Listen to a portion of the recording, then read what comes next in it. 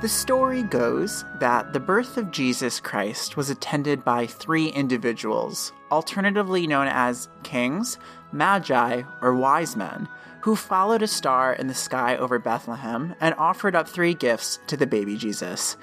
For that reason, in some parts of the world, the Magi actually replaced Santa as the bestower of gifts, such as the Spanish holiday Three Kings Day, and the three wise men are common fixtures of many nativities and Christmas pageants. But for such prolific biblical personae, there's only one book in the New Testament, the Gospel of Matthew, that even mentions them. In fact, the Bible isn't even clear on how many Magi there are. Tradition assumes three, based on those three famous gifts of frankincense, gold, and myrrh. In fact, some offshoots of Christianity number them as 12, which of course is already a number of great spiritual significance in the Bible. First, throw everything you think you know about your local Christmas pageant out the window, because the wise men aren't actually stated as being there in the manger during, the big event.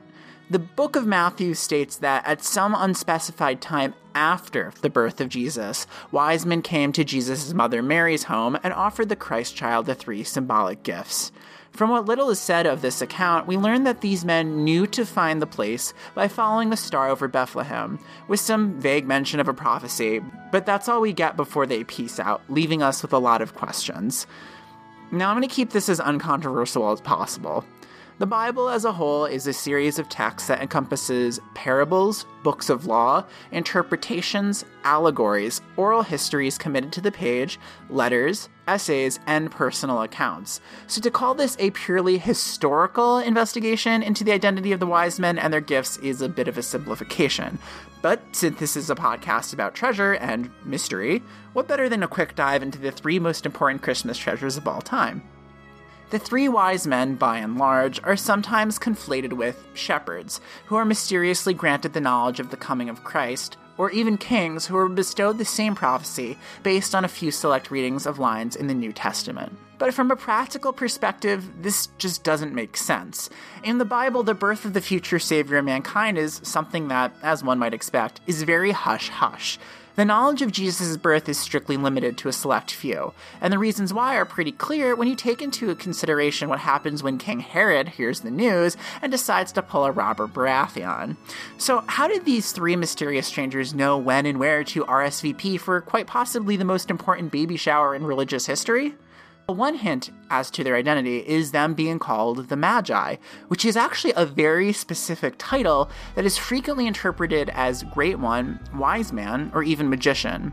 It's actually the latter that is the most accurate translation, which pertains to a religion far older than Christianity, and even Judaism, a religion called Zoroastrianism. In ancient Persia, the Magi were a priestly class, and their specialty was astrology, as in the readings of the stars for signs and omens.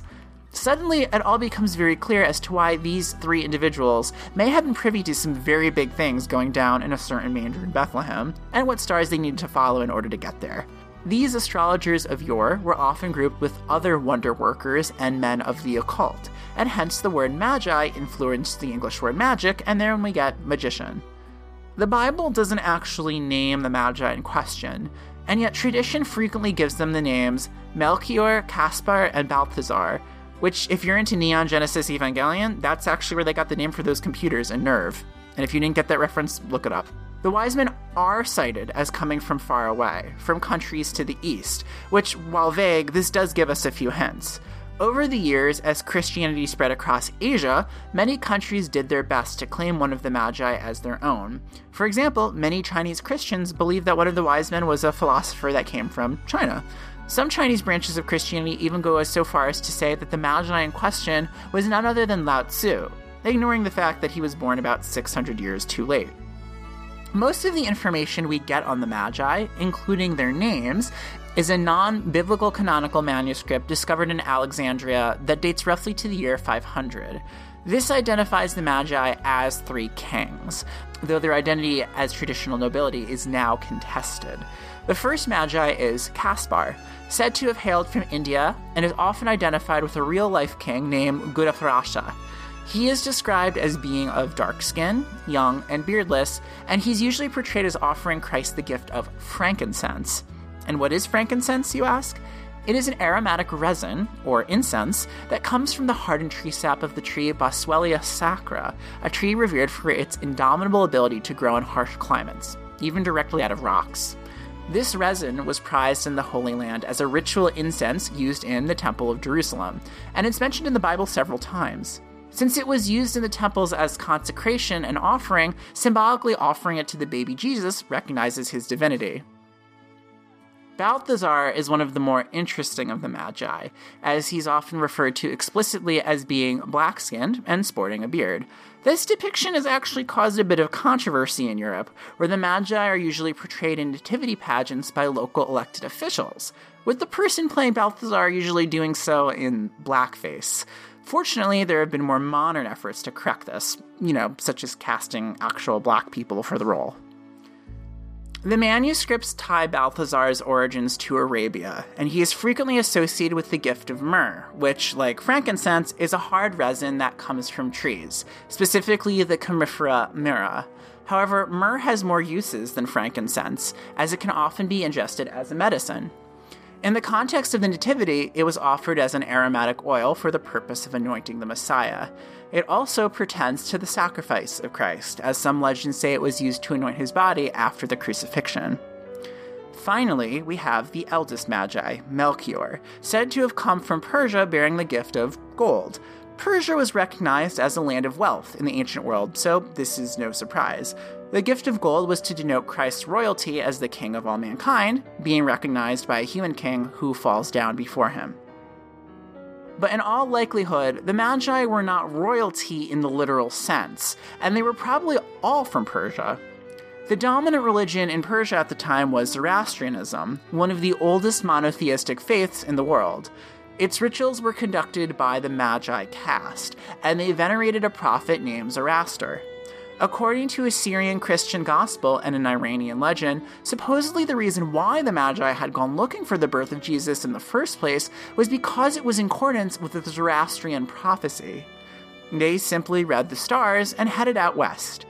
And you thought your daily horoscope was important. And to tie this episode into last week's, the wife of Genghis Khan's son Tolui actually believed that the Mongols were descended from one of the Magi, so there's that. But it wouldn't be the Lost Treasure podcast without a brief examination of what may have happened to the gifts of the Magi. Like most lore surrounding the wise men, the New Testament doesn't really offer up any answers. Some tales say that the gold was stolen by the thieves, Dismas and Gestas, who ended up crucified with Jesus, sort of in a twist of fate scenario. Other stories say Judas stole it because, not the most trustworthy apostle in the book. A more logical account simply states that the impoverished Mary and Joseph used the gold to finance their escape out of Bethlehem when Herod sent out his goons, and likely they were able to get by on this generous donation for a while. While not much is written on the frankincense, there are of course some who believe the myrrh was used at the crucifixion. There is also a 15th century golden case, which is located in the monastery of St. Paul of Mount Athos in Greece. It is widely believed that this case was bestowed to the monks by Mara Brankovic, the wife of Sultan Murat II and godmother of Mehmed II, who conquered Constantinople. But of course, this is hard to verify. And that's pretty much it. I've got no conclusion this week because I need to go drink some eggnog. I will say this, whatever you believe in, have a safe and happy holiday, and see you in the new year for one final episode before our season break. As always, you can follow me on Twitter at Lost Treasure Pod, where you can track the announcement of incoming Patreon content. Till then, the adventure continues.